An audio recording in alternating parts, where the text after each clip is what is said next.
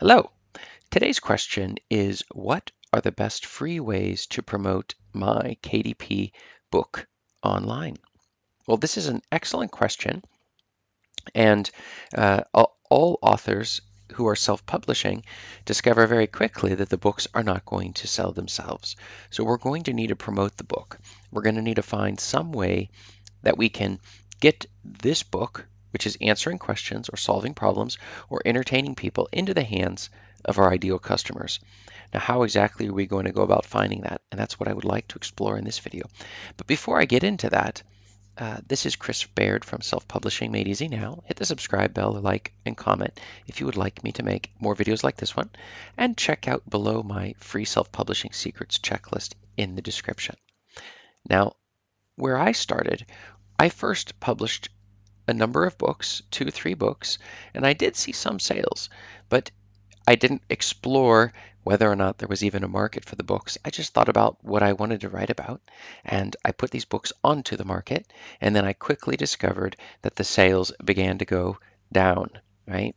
When you first release the book, it's exciting and you see some sales, and it's amazing that you're even making them at all.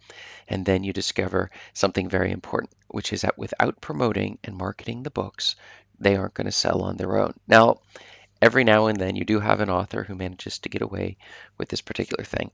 But I discovered quickly that this was not going to work for me.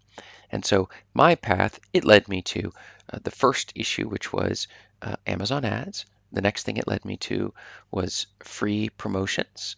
The third thing it led me to was dealing with just promoting in Facebook groups and things like that, and then content marketing. So those are the ones that I discovered. And the key is, let me just see if I can break these down into where the key lies. So the first one is running the Amazon ads. Okay, so this one is probably the most important if we're looking to sell our KDP book online. This would also apply for any other the paperback books we're going to be running also as well through KDP.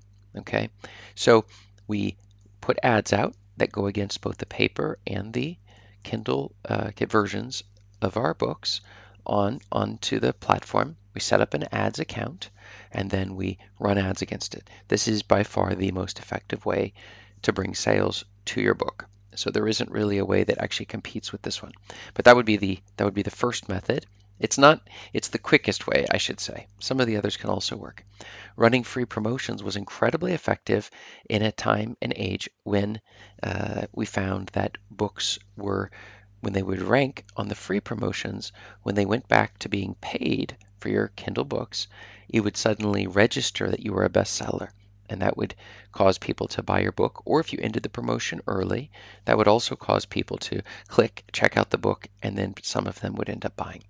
The next one is paid promotions. We can pay people to promote our book.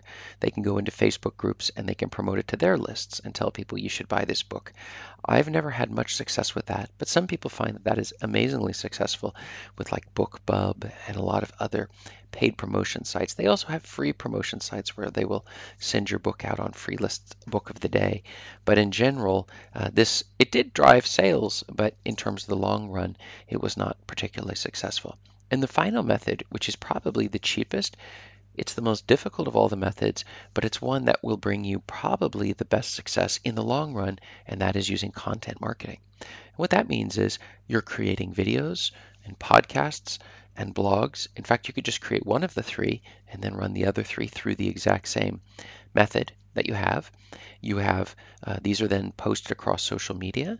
You're building an email list off of these people, and these are people who are interested in your content already, who will subscribe or whatever it might be to get onto your list. And when you come out with new books, you're going to be able to ask them to leave reviews for your books, and they can interact with your books, and it will also be a free way of finding new people to come into your ecosystem, right?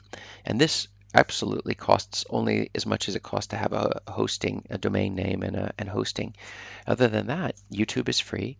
You can do the podcast through Anchor, and so it's just for the blogging itself. And the email will also cost you unless you do it through, say, MailChimp for the first 1,000 to 1,500 people on your list.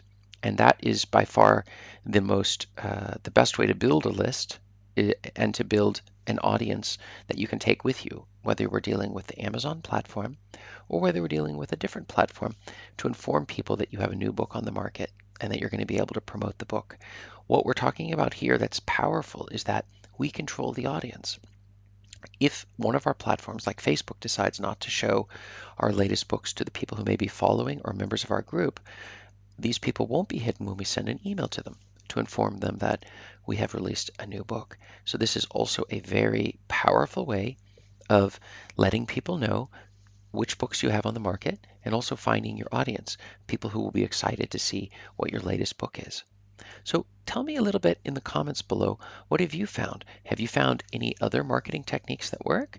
Would you agree with some of the things I said or maybe disagree that some of the methods I feel don't work as well, that maybe you find that they do in fact work out? Well, check my link out above and to click on the next link and let me know and see where I answer other questions just like this one. Thanks.